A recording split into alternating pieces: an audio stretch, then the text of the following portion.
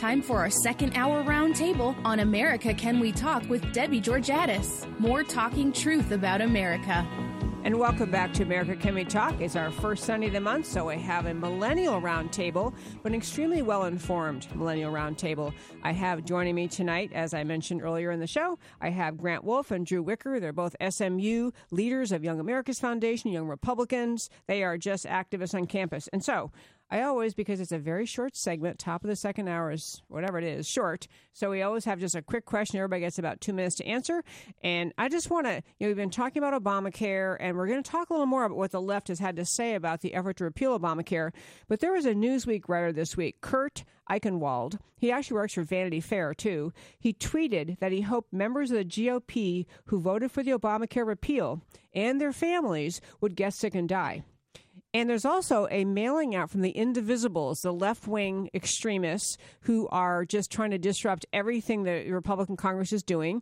They have a mailing out in which it's an all-out assault on the GOP with false messaging such as Republicans gutted protections for pre-existing conditions and calling Trump care a moral monstrosity. So I'm just, I read this stuff and I'm such a serious wonk that I just can dismiss it as idiotic, but it actually makes me concerned. And I guess the thing I want to ask you guys is, so you're in college and you're very connected in your campus, SMU. Do you think the idea is settling in the minds of young people in this precious, formerly free country that healthcare really is the government's job? Has the Democrat Party been successful in convincing young people pretty much the government's got to take care of healthcare? What do you say? I think it's interesting that you bring that up because I think that what the left has been very successful in, and the Democrats have been very successful in is demonizing the GOP and the ideas that we have. And they paint us as being perfectly against something, but never for anything. And so they make this very morally convincing case for, we need to protect people that have pre-existing conditions. We need to help people that can't help themselves. They don't deliver a message of empowerment as much as they say these people can't help themselves, so the government has to step in or else these evil people will destroy their lives. And that's kind of the message that I think resonates with a lot of millennials is this idea of, it's people that feel as though they're always constantly under attack. And they identify with that because, that it's always easier to feel victimized than to actually go out and do something, to do the research about it, to learn about the issues, and to figure out what's actually going to be best for your fellow man. And I think that that's something that millennials in particular really struggle with, and they feel the strong moral case whenever it's framed in the way that the Democrats have made it. So victim messaging works with young people. I'm Absolutely. Sorry to hear that. Bad answer. No, I'm glad to know that. Grant, what do you think about this? It's funny you asked, are people buying this idea? I'll tell you, we're doing our darndest on campus to make sure they don't. But I think millennials, as Drew was mentioning, suffer from an unfortunate tendency to resign themselves to binarisms, that it's either for or against, and not understanding the complexities of issues because it's harder to do the research and understand, and it feels morally gratifying to try to stand up against something that's being categorized in the public eye as evil or racist or unpopular. But I think, and I was going to mention this about Obamacare, in particular, the requirement for insurance companies to allow people to stay on their parents' plans until they're 26. I think a lot of people see that as an absolution of responsibility to even understand the issue at the first place until it actually affects them. I think the problem for a lot of young people is that they simply are insulated enough not to have to care about some of these issues, and then they feel the moral compulsion due to Facebook and other things to make statements and jump on bandwagons of political and popular opinions without any actual informational understanding. So our goal on campus is to really bring to light the details and the workings of all of these issues and to make people recognize that it's not just taking a stand on one side or the other, but it's about what are the principles at play, what actually empowers people. We agree on a lot of things, on outcomes that we would like to see left and right, but we disagree about how to get there. And having discussions about the mechanics and facilitating discussion so that people can actually understand before taking a moral or emotional stand on something, that is what's going to turn the tide, I think, in the favor of conservatism, because the truth is on our side. Grant, when you say we, you're talking about what Young America's Foundation does, right? Absolutely. Yeah. The whole conservative coalition on campus. Okay.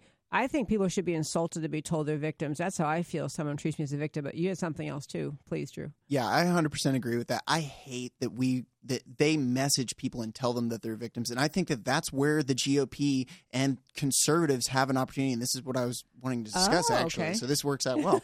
I think that this is a huge opportunity that we need to seek out and that we need to really capitalize on. We have a message of empowerment. We have the conservative heart, and we need to promote that. We need to communicate that. And it's something that we will win on, provided that we can give that message to them.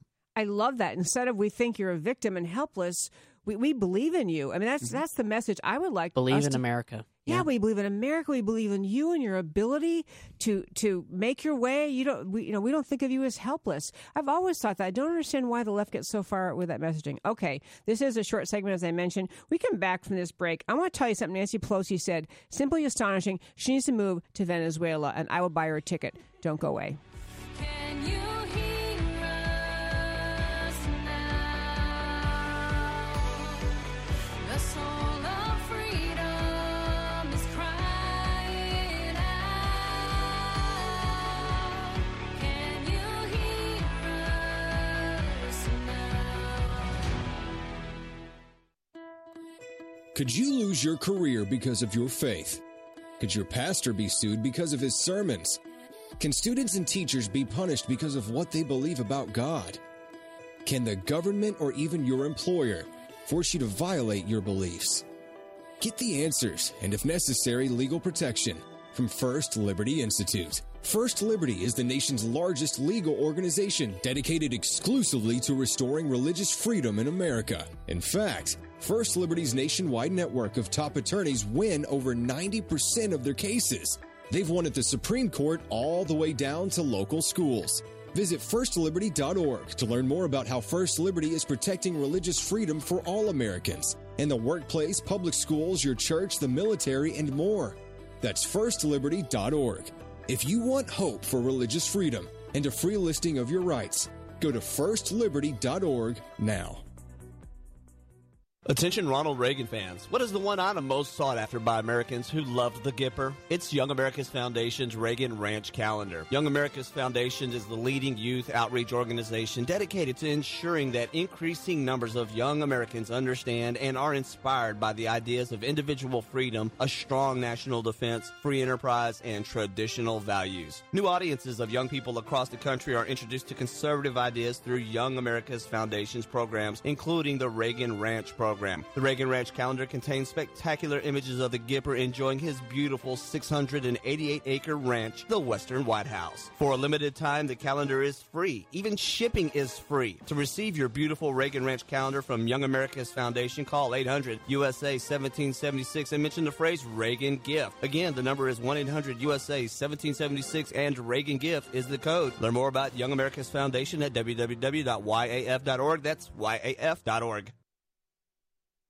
America faces unprecedented threats to our national security. The Center for Security Policy, based in Washington, D.C., is a national leader focused on the organization, management, and direction of public policy coalitions to promote U.S. national security. The center is a special forces in the war of ideas, dedicated to identifying opportunities and challenges likely to affect American security, and acting promptly to ensure that they are the subject of focused national examination and effective action. The center enlists support from executive branch officials, key legislators, and other public policy organizations, and brings these teams together to develop and shape policies that will keep America safe. Check out centerforsecuritypolicy.org for the latest news and developments, brought to you by America's leading security experts. Becoming and remaining informed is one of the best ways every citizen can be a part of the mission to keep America safe. That's centerforsecuritypolicy.org.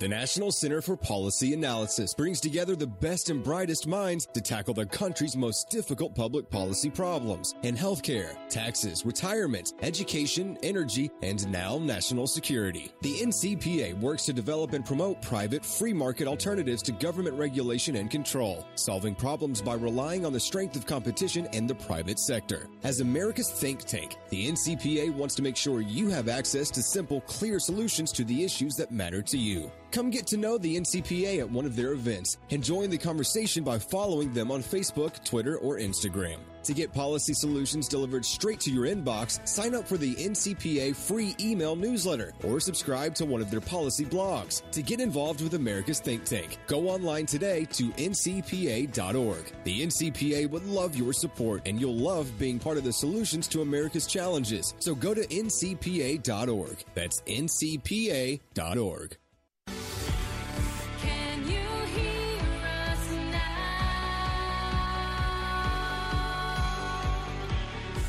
And welcome back. I'm so glad you're listening to America Can We Talk.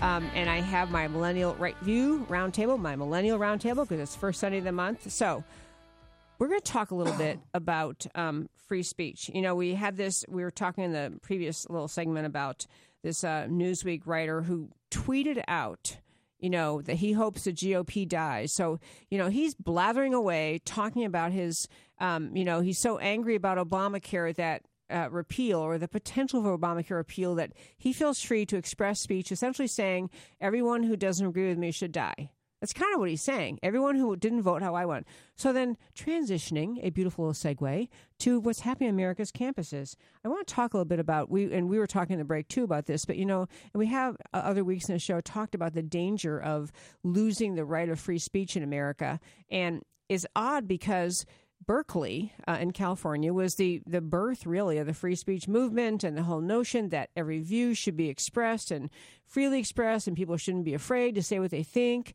But then, you know, we've had, as we've discussed in the show before, we had Ann Coulter shut down, could not speak there. And we've had Milo Yiannopoulos, how do we say his name? I'm sorry, no one can say my last name either, okay? But and it's also Greek. But he was shut down and couldn't speak. And this is a really, you can get kind of, frustrated about it and think, geez, campuses are a mess. But, you talk about how countries change. And over time, will we look back at this era and say, wow, we just bought into the argument that because speech might hurt someone's feelings, it just that shouldn't be included in free speech, which is a lot of the argument that some of the leftists are saying, that we're offended by conservative views. We're offended by strong border advocates, or we're offended by people who think we should have free markets. So this whole free speech thing is stirring around on campus. And one of the defenses we want to talk about this particular issue, one of the defenses campuses have been raising as well, but these conservative speakers, they raise security issues. This is why Ann Coulter had to be invited to speak. She was re-invited to come back to Berkeley, wasn't spring break, it was reading days, but it was when no one was there, because otherwise there's security risk. And so I think on the break, Grant was saying you had something you were going to say about that, right? Yeah, I think this really reveals how free speech is not a priority for these universities,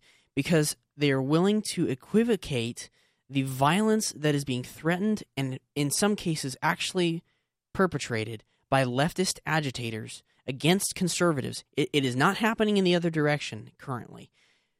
They are willing to equivocate conservatives offering their opinions on potentially divisive issues with that violence. That is the most absurd thing that the Democratic Party and the leftists on campus have ever propagated. It is not violence to espouse a politically different opinion. It is violence to threaten to riot, assault, and potentially kill those who express speech express speech that is different from your own. That is absolutely absurd. So the security issue is being created by the leftists who don't want to have to listen to anything, but it's being blamed on the conservatives who are speaking. Yeah, and that equivocation is being bought up in the media. You look at even in the Wall Street Journal, the New York Times, you hear conservative speakers characterized as security concerns because of their different opinions. That is a sad commentary on the state of free speech on college campuses in the United States. Okay, and on that, it's ridiculous, and that is coming from the administration and even from local police departments as too big a security risk. The other really odd aspect of all this, and I actually do a different radio show where we had a big, long conversation about this, but we have not in this show yet, is the growing belief among college left-wingers that they are so morally superior in their views on every issue that they really are, they're coming around to saying there is no free speech right to talk about things that I don't like. This was a letter written by a Berkeley student into the Daily Californian, and this is a third-year transgender transfer student at UC Berkeley, Juniper Angelica. I can't even say the full name. Juniper Angelica is the first name, and wrote a thing essentially saying, the concept that America is great because of our ability to share perspectives and differing opinions, that UC Berkeley is beautiful because we can discuss and organize with opposite sides of the political spectrum, are BS. Claiming instead that free speech sustains institutional structures of oppression. So because this argument is being made, this has done nothing more than maintain the white supremacist, capitalistic, patriarchal nature that allowed colonizers to protect their power centuries ago and has allowed their descendants to elect an openly racist, queerphobic, Islamophobic, xenophobic, anti-poverty administration. What they're saying is they're so morally superior in their views that they really are saying the administration should shut down people whether they protest or whether they're protesters or not, simply because a view shouldn't be allowed to be expressed. Yeah, the argument in of itself is absolutely ridiculous. For one thing, he's saying that, we're so morally superior because we knew all these things beforehand, and, we're pro-gay and blah, blah, blah, and all these different arguments. Well, if that's really the case, and it was what sustained these horrible traditions for millennia, then why are they not in place anymore? It's the reason is because that the arguments that they had behind them had fallacies. The whole idea, the whole premise of college, the whole idea of education is this idea of the pursuit of truth. SMU's Latin logo just says, the truth will make you free. And I love that because it means that we're supposed to, the university has a responsibility to promote the discussion and the pursuit of truth on campus for college students. And you have to be able to facilitate that. And to do that, you have to have discussion. And that's why I'm a free speech absolutist. That's why we have that enshrined in the First Amendment. It's because if you have a better idea, if you're right, you can beat me with your own ideas. If you can't even engage me with those ideas, you don't have a winning idea. Yeah. Absolutely. And I love your free speech absolutist because there was an issue at Auburn or one of the more southern schools, Alabama, where somebody wanted to come in who was a very open white supremacist. And did you follow this case? So the guy wanted to come speak, and he was invited to some campus. And they tried to ban him, and whoever brought him went to it and got a federal district court judge ruling that said you can't ban him because of his speech, which it's like that old adage from law school about, tough cases make bad law and all that. But, I want to defend to the death his right to say something which I simply abhor. So he came, right. He gave the speech, hardly anybody came. He was roundly, booed, not disruptively, but I mean, people were waving signs and denouncing him. It was exactly the right way to denounce something like that. They always say that politics makes for strange bedfellows. I think the most stunning example of this is you look at the agreement from President Obama and from Bernie Sanders with those who would support free speech, particularly at the Berkeley incident. At the very least, some on the left are willing to recognize that as soon as we start shutting down civil dialogue, we have lost the foundation of democracy and republicanism.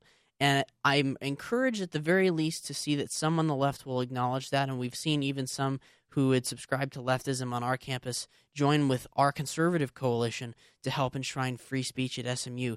But it's something we always have to be watchful for because, again, like Drew mentioned, the foundation of education and civil society is the pursuit of truth. And as soon as you lose the ability to do that, you have lost the foundation of your society. Amen. And on top of that, Berkeley, I meant to mention to you guys, I can't remember if I sent you this link or not, but there was a person who was commentating essentially about Berkeley and how, they don't let conservatives come. They've actually had radical Islamist speakers on Berkeley's campus who defended Osama bin Laden. Yep. Okay, you know what? I mean, I'm all for it. Let him come and say whatever it is he said. I can't imagine how he defended that. But then, okay, so that was just a case of you can have that in, but you can't have Ann Coulter, who's just kind of sharp-tongued. I mean, you know, she's not, but I mean, whatever she wanted to say, they couldn't tell. Okay, we have a minute and a half here. I want to mention the case that happened at Santa Cruz. We were talking University of California at Santa Cruz, which has always been like the one school in the UC system, maybe more leftist even than Berkeley, kind of like way out there. Okay, but UC Santa Cruz, they had a black student group took over a building, and they were negotiating. They weren't going to leave the school, the building, and they brought in food. They were going to live there until the school listened to their demands.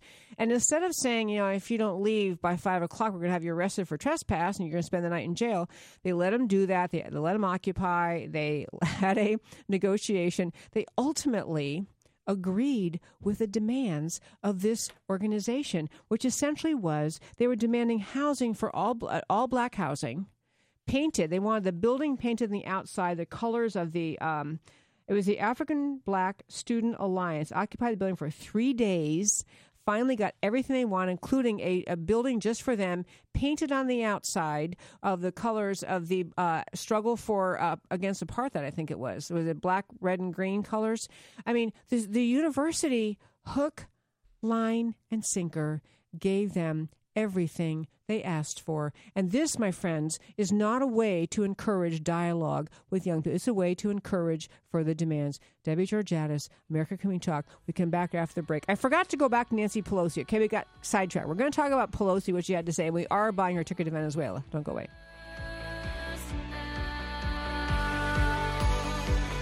The soul of freedom is crying out. Can you hear us now?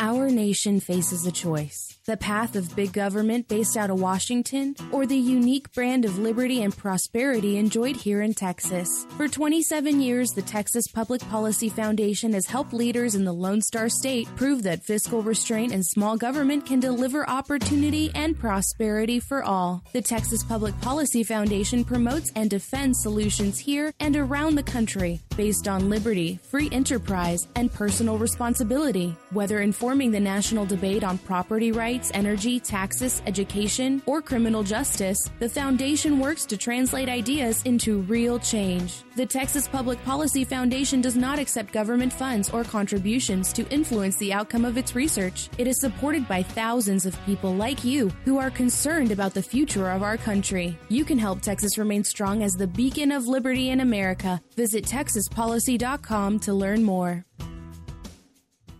Texans have a long tradition of independence, and we don't like being told what to do, especially by liberal bureaucrats 1,000 miles away. That's why for 30 years, the Dallas-based Institute for Policy Innovation has fought Washington's efforts to take more of your money and freedom. IPI works every day to keep taxes low and freedom high, to promote free market healthcare, expand energy security, protect intellectual property, and combat onerous regulations that destroy American jobs. Politicians often talk smaller government, but then vote for more of it. By contrast, IPI has never veered from its mission to defend the Constitution and fight for freedom. If you want to be informed about free market policies and solutions, go to IPI's website and sign up. All of their information is free for sharing. Help IPI restore liberty and economic growth. Go to IPI.org today. That's IPI.org. One more time, go to IPI.org today.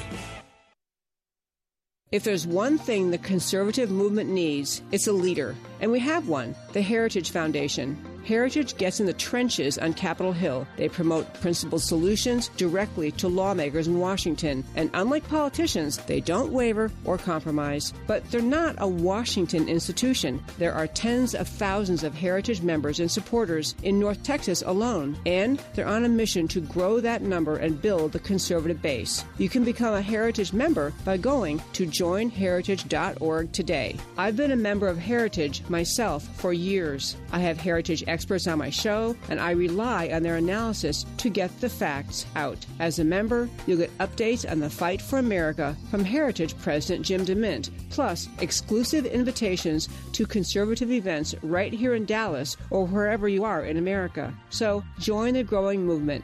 Find out more at joinheritage.org. That's joinheritage.org. Hi, this is Debbie Georgatos.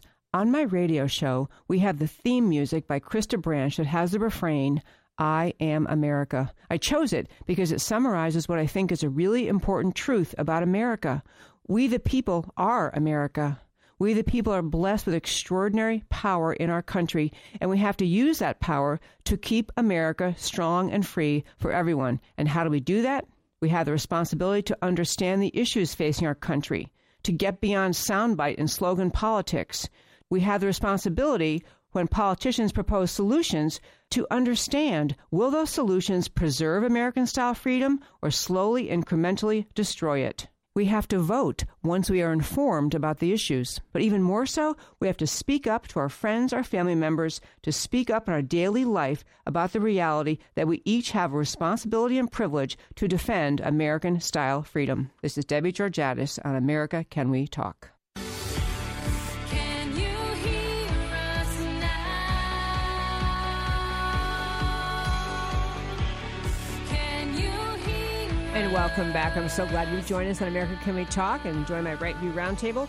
I swear we're going to get to why Nancy Pelosi needs to be, we need to purchase a one-way ticket to Venezuela. But before we do that, I want to go back one more thing, this college protesters. So a lot of these people are paid, these protesters, and not just in the college campus protests, but the Ferguson protesters, many of the Black Lives Matter movement protesters, protesters all over the country where at the Trump rallies during the election, where people watch and they think, my gosh, there's thousands of people protesting. And we were saying in the break, I think it makes some people say, what am I missing? Maybe I'm wrong. If they're so riled up, I mean, how, maybe I'm not thinking about this right. But anyway, so it has come to light that many of these people are paid protesters, paid by George Soros and his Open Society Foundation or some of the other creepy left-wing whack job organizations that he funds. But a guy in the Washington Post actually wrote a piece arguing, so what if the protesters are paid? I mean, I think the left didn't like to have that knowledge out there that these people are actually paid. They're not, when you go, if any of you listening ever go protest, and my husband and I, we're both serious grown-up lawyers. We have jobs. We don't do things like this, but we went to Washington. We went to Washington to protest. What year was that? September 2009. It was over Obamacare, and it was over the bailouts. And we actually went to a protest. We've never done it in our whole lives. That whole Tea Party and the rise of the Tea Party was organic from the heart Americans. A lot of these people from the left are paid protests. But this guy's saying, so what? So what do you think? Does it really make any difference if they're paid or not? I really don't think that it does. And here's why. I think that if you're having to pay people to come out to propagate your views, then you have a serious problem with your views connecting with the regular person. Your views should motivate people to go out there on their own because they should be buying into it and they should be promoting those views. If you're having to pay people, that's just a sad state of affairs. And if they're in that position, I'm completely fine with it. Only thing is, I wish people knew. I mean, when you see these masses outside of Trump rallies, I mean, he wasn't my first choice in the primary, although I'm kind of pretty good with a lot of things he's done and some I don't like. But, I would watch all these people and think, what the heck are they protesting? I mean, honestly. Yeah. I think the referendum on whether or not that was effective for the left really was the presidential election. You look at the states that Trump won that Republicans had not. People didn't buy the public image or the front that the left was putting up. So I say let them have at it as long as they don't commit violence. I mean, the right to protest is enshrined in the Constitution. However, I don't think it's going to do them any good long term because they're losing the public opinion battle. They're losing the political argument in America. I mean, when I say does it matter, yes, I am very much in support of the First Amendment and the right to protest and the right to do, to get out there. And if someone pays you, that's none of my business. But I do think I'd love to have that more widely known. This is not authentic. It's not organic. It's not from the heart protest. Okay, so finally I'm going to tell you why Nancy Pelosi needs to move to Venezuela. Okay. So Venezuela, in a tragic circumstances of the level of true poverty, actual starvation level poverty happening in Venezuela today, right now as we speak, there are protests and, it's entirely the starvation there is due to socialism. Venezuela has massive oil reserves. Venezuela was formerly exporting 70% of their farm produce. This was a productive country, but the idea of socialism took root at the national level, and then it took root. And so where we end up now is when people are protesting, what they go out and they say is, give us more food. Find a way to make sure we have what we know. And I'll tell you how bad it is in Venezuela. It is 3 in 4 Venezuelans lost weight last year, an average of 19 pounds. They joke and call it the Maduro diet, meaning the socialist leader. The government owns the socialism in Venezuela. Government owns basically everything. There's strict price controls. They have government-run health care, currency controls. 1/3 of Venezuelans, that's 9.6 million people, have 2 or fewer meals a day. I mean, 1/3 of the people don't even get 3 meals a day. 11% of the children are severely at a lethal, fatal level malnourished. 11%. 20% are chronically, or 20% of the children under 5 years old chronically malnourished. There's no food. Yeah.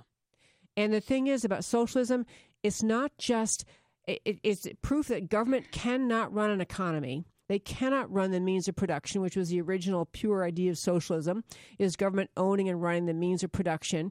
But what sinks in, which is just devastating, is the whole country.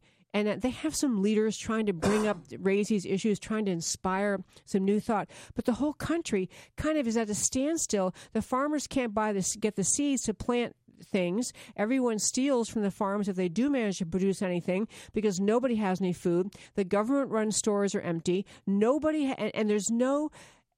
I'm getting at is what socialism does. It creates a helpless, dependent masses in your country where people don't think of themselves as self-reliant, of having any way out of this, except for finding something else the government can somehow give it to them. And this is the most evil thing of socialism, besides that it produces profound misery and poverty and starvation and suffering, is that people lose the spirit that we in this country have been known for, that self-reliant, can-do, upbeat, American, free market spirit. This is why America solves problems of all kinds in the world. We see a problem and we find we have industries competing to solve it. And so the reason why Nancy Pelosi has to move to Venezuela is what her argument was this week. Her argument against the Obamacare repeal effort, which hasn't even, passed the Senate, but her argument was the Republicans are trying to save money on Obamacare because they need to pay for the tax cuts to the rich that they want to give. So she's talking about, if you read her language, what she's saying is all the money in the country belongs to the government. Every dollar you earn when you went out and worked hard and you got a paycheck and you put your paycheck in your bank, all the money in the world in the country belongs to the government. And the government is going to be nice maybe and decide how much of it you can keep.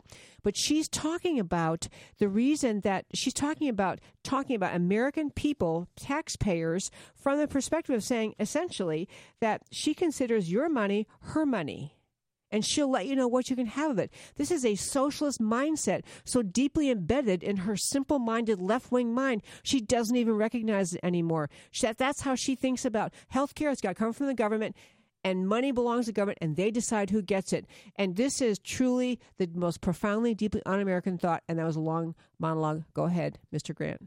I think, the left has talked for a long time about examples of socialism not being true socialism. I think Venezuela presents one of the finest case studies in modern political history to look at what is actually you have government price controls, you have government ownership of means of production, and the result is mass starvation and loss of flourishing.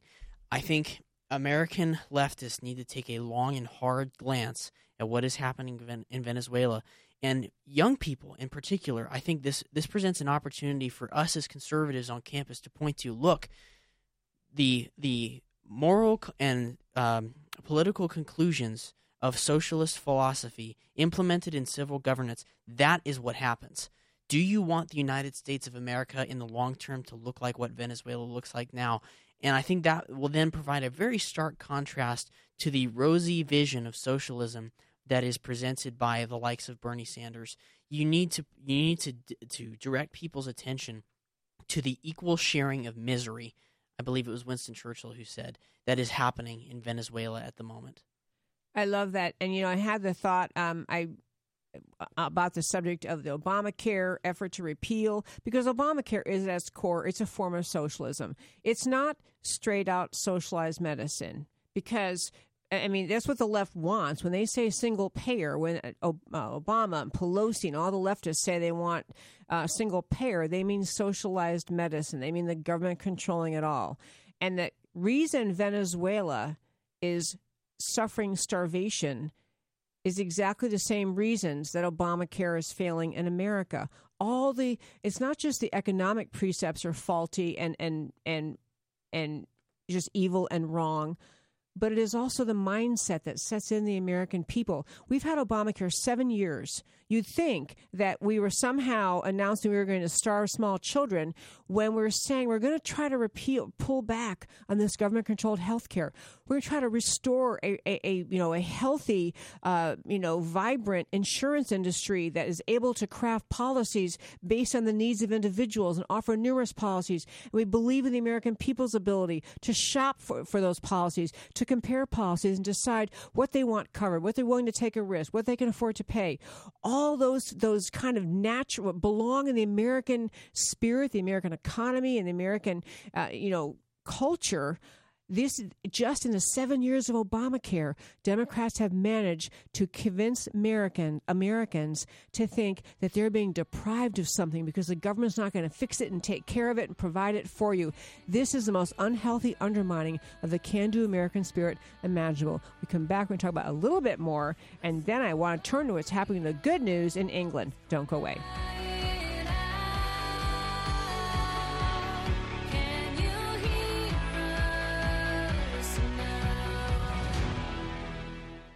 On August 2nd, 2006, Debbie Lee was notified that her son Mark Allen Lee had been killed, becoming the first Navy SEAL to lose his life in Iraq. She had no choice about the news that was given to her, but she did have a choice how she responded. In response to her son's amazing last letter, she founded America's Mighty Warriors to honor the sacrifices of our troops, the fallen, and their families by providing programs that improve quality of life, resiliency, and recovery. Whether America's Mighty Warriors is hosting retreats for families of the fallen, helping heroes heal who are struggling with traumatic brain injury or post-traumatic stress disorder, providing relaxation at the Heroes Hope Home, stepping in when an injustice is committed, or doing random acts of kindness. As Mark mentioned in his letter, they know the price of freedom and who pays it. Our troops and families of the fallen need your support. Visit americasmightywarriors.org today to learn more. That's americasmightywarriors.org. Hi, this is Debbie Georgatos. On my radio show, we have the theme music by Krista Branch that has the refrain, I am America. I chose it because it summarizes what I think is a really important truth about America. We the people are America. We the people are blessed with extraordinary power in our country, and we have to use that power to keep America strong and free for everyone. And how do we do that? We have the responsibility to understand the issues facing our country, to get beyond soundbite and slogan politics. We have the responsibility, when politicians propose solutions, to understand, will those solutions preserve American-style freedom or slowly, incrementally destroy it? We have to vote once we are informed about the issues. But even more so, we have to speak up to our friends, our family members, to speak up in our daily life about the reality that we each have a responsibility and privilege to defend American-style freedom. This is Debbie Georgatos on America Can We Talk? Our nation faces a choice: the path of big government based out of Washington, or the unique brand of liberty and prosperity enjoyed here in Texas. For 27 years, the Texas Public Policy Foundation has helped leaders in the Lone Star State prove that fiscal restraint and small government can deliver opportunity and prosperity for all. The Texas Public Policy Foundation promotes and defends solutions here and around the country based on liberty, free enterprise, and personal responsibility. Whether informing the national debate on property rights, energy, taxes, education, or criminal justice, the foundation works to translate ideas into real change. The Texas Public Policy Foundation does not accept government funds or contributions to influence the outcome of its research. It is supported by thousands of people like you who are concerned about the future of our country. You can help Texas remain strong as the beacon of liberty in America. Visit TexasPolicy.com to learn more. There's a lot of talk today among media, in academia, in our culture about everything that is supposedly wrong with America. Political correctness tries to dictate that we must stop thinking that America is exceptional. America's bravest have our back in the air, at sea, and on land. But who has America's back in the culture? In schools, on cable television, in newspapers? It's time to end the greatest prejudice on earth, anti-Americanism. And who makes the case for America? FLAG does. FLAG is the Foundation for Liberty and American Greatness. FLAG has America's back on the cultural battlefield. FLAG is a non-profit battle tank working to change the cultural and media narrative about America. If you think it's time to stand up for America, join the Foundation for Liberty and American Greatness. Your support of FLAG is an investment in the America your children will inherit. Visit their website at flagusa.org and consider donating. All donations are 100% tax deductible. That's flagusa.org. Can you hear us now? Can you hear And welcome back. This is, as I always say, the fastest 2 hours of my week. I can't believe we're in our last little segment. And it's really often the funnest 2 hours of my week. I really enjoy it. But before we launch off in this last segment, I want to thank our sponsor for this show. We have a sponsor named GC Works. They're a Dallas-based company. They perform research in advanced technology and deliver innovative approaches to the oil and gas industry. Could not do the show without them, so very grateful for GC Works for sponsoring this show. Okay, so I want to wrap up a little bit. We've jumped around a little bit, but on this whole business of Nancy Pelosi and her characterization of the effort to repeal Obamacare, I think it's really, I mean, especially with the backdrop of the failure of socialism in Venezuela, the misery in Venezuela, you know, this is a dot connecting time if we had conservatives savvy to do it. I mean, to be able to connect those dots and inspire people to think about healthcare, not just in a, what do I have now, and is the government going to give me something better, or is the government going to take it away, but versus what is it I need? What are the kind of suppliers I need? I mean, there's a great argument to be made in many cases that some people are better off without insurance. They are able to pay for the care they want. They can negotiate what they want. Insurance is just another cost. But this whole notion of a society where in Venezuela it's just a mass of victims, helpless victims. And this is really how Nancy Pelosi and the Democrats speak to Americans about health care. You're just victims. You couldn't possibly navigate through the purchase of insurance, the understanding the choices of insurance, the health care you need. And so we're kind of back, we were talking earlier about the whole victim mentality. I just find the whole attitude of the left about Obamacare is just really, it's telling Americans you're so helpless. And yet on the one hand, I'm thinking, yeah, and some of them are, but a lot of them aren't. I feel like it's an incumbent on elected officials, other leaders, to speak up, to re-inspire Americans to feel like, yeah, we're in favor of free markets, and we want to instill that self-reliant, can-do American spirit again in America.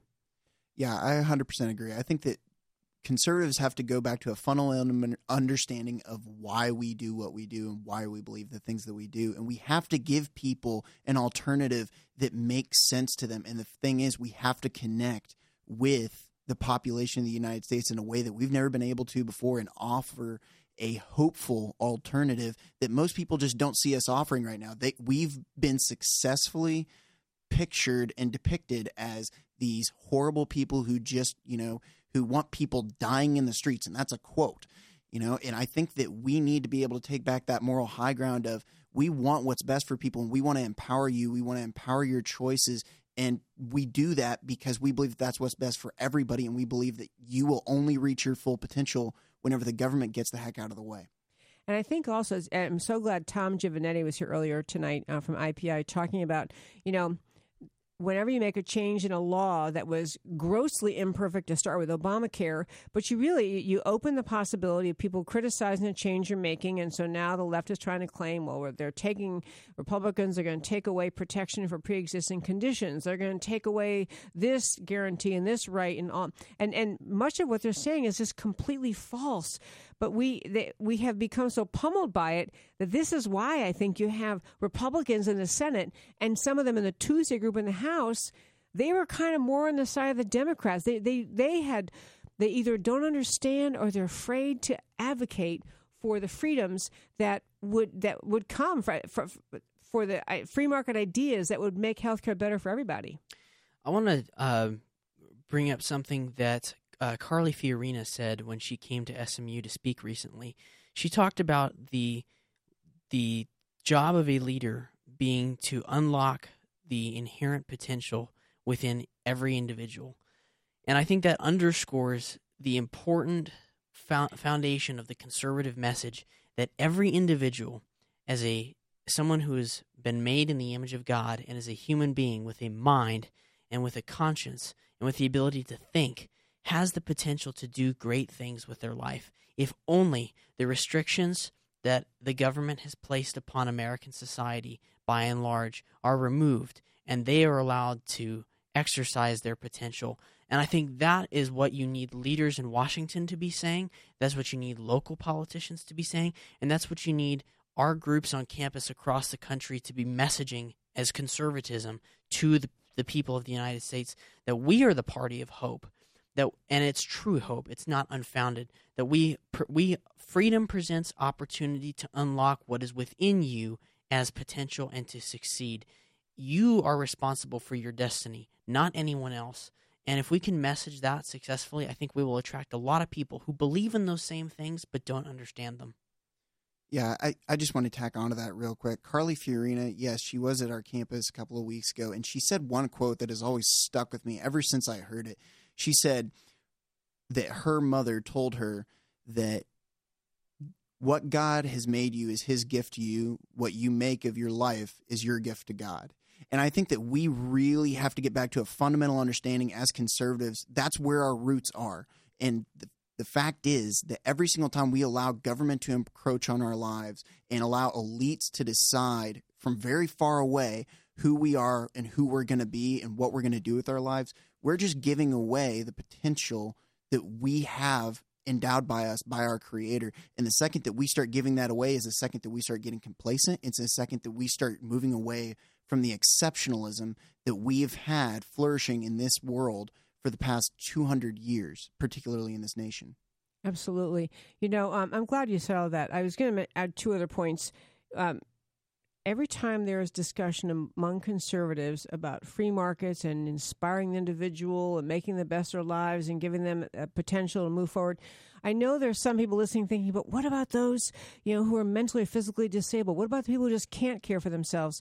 And, I don't know how to say it any more clearly, but there has been no health care proposal by anyone in Congress, anyone in America that says we're going to just abandon the mentally and physically disabled. I mean, it's in America, we have always cared for these people. We always will. And this is not something that's even on the table. The idea that somehow that we are going to abandon the needs of the extremely poor who cannot purchase needed health care, or the mentally or physically disabled, or the infirm and the elderly infirm. We've never, ever, ever, all those are givens, but that is part of what the left does when they try to attack the inspiring of by the conservatives of causing people, inspiring people to believe in themselves.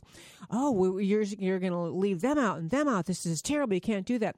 We're talking about the vast majority of Americans who are either going to be inspired to re-embrace a notion of self-reliance, responsibility, pursuing their health care needs to the extent possible through their own doing, and a government says that is always going to be there and use tax dollars the way it should be for those truly, and we're going to have a safety net. We always have. What the left has done is transform the vast majority of Americans into people rocking in the safety net. That is their goal. The weaker you feel, the more dependent you feel, the more they know you'll vote Democrat. I think even the exception case that you mentioned about people who have disabilities, and the fact that they in America can still go to an emergency room or to a hospital and receive care if they are in dire need still points to the exceptional nature of American society. Because you look at a lot of those hospitals like St. Jude's and others that are the product of private donation and private investment that is made possible by the success achieved by individuals through free markets and through individual determination of destiny. Even in the case that is the exception that the left tries to break conservatism on, still is a point of proof in its favor. And I think that's interesting. I really do too. And there are a lot of studies that you talk about the role of private donations and charity. America has been historically, and I do it every year when they do the big survey. America historically has been forever the most generous country on earth. And generosity, in part, comes from abundance. You can be generous when you have something to be generous with. I mean, people point to communist countries not being very generous, but they don't have any money. I mean, the people don't have any money. The prosperity of America enables generosity, and the spirit of America has always, since its founding, been a nation of people who just, because we don't expect the government to take care of us, we look out for each other. It's a common feel in American communities and society, just our notion that we care for each other. And the more government grows, the more government it takes care of people, the more that feeling in the private sector dies away. And I mean, there's studies that show this, that people who, in fact, I've talked to people who say, well, I used to give to that, but the government takes care of that, so I don't bother anymore. We'll be more connected as an American society as we feel we're in charge of taking care of each other. Okay, we only have 2 minutes left. I just want to say, after our much previous discussion about the outcome of the election in France, going back to France, but just want to say, they're on a path apparently to be pretty okay with tolerating Islamic terror, not doing much to stop it. And by contrast, what is really cool is what's happening in England, and that is that the Theresa May, the prime minister, called for an election earlier than she had to. So the election, I think, is June 8th. They had the date. Yeah, June 8th. And this is great because she's cementing her power as a conservative. She's on track to win. I don't have the numbers right here. Oh, yeah, she's at 46 to 30% over her opponent. So the point being, she's cementing not just her power, but the conservative ideas behind the Brexit, behind getting out of the European Union, rejecting the globalization idea, rejecting control of their country by the EU and saying, no, we're going to take our country back. We're going to be England again. We're going to control our own borders. We're going to set our immigration policy. Why she had to do this? Because the actual negotiations upcoming between England and the EU, they're starting, I think, this summer. I don't know when, this fall. She's got a serious negotiating job to extract them from the EU. And what she's really saying is, I want to be negotiating from a position of strength. Okay, we're out of time in my funnest 2 hours every week. I want to thank you for tuning in to America Can We Talk, and also urge you to, number one, go to the American Can We Talk Facebook page. We have lots and lots of interaction going. I'd love to have you comment there. We're Facebook live streaming every week. Go to our website, AmericaCanWeTalk.org. We have new posts up all the time. Love to have you join us there. And follow me on Twitter at Debbie Can We Talk. I love talking with all of our listeners, and you can always call in to our comment line, 214-556-5659, to leave a comment. Tune to America Can We Talk. We talk truth about America. Talk to you in a week.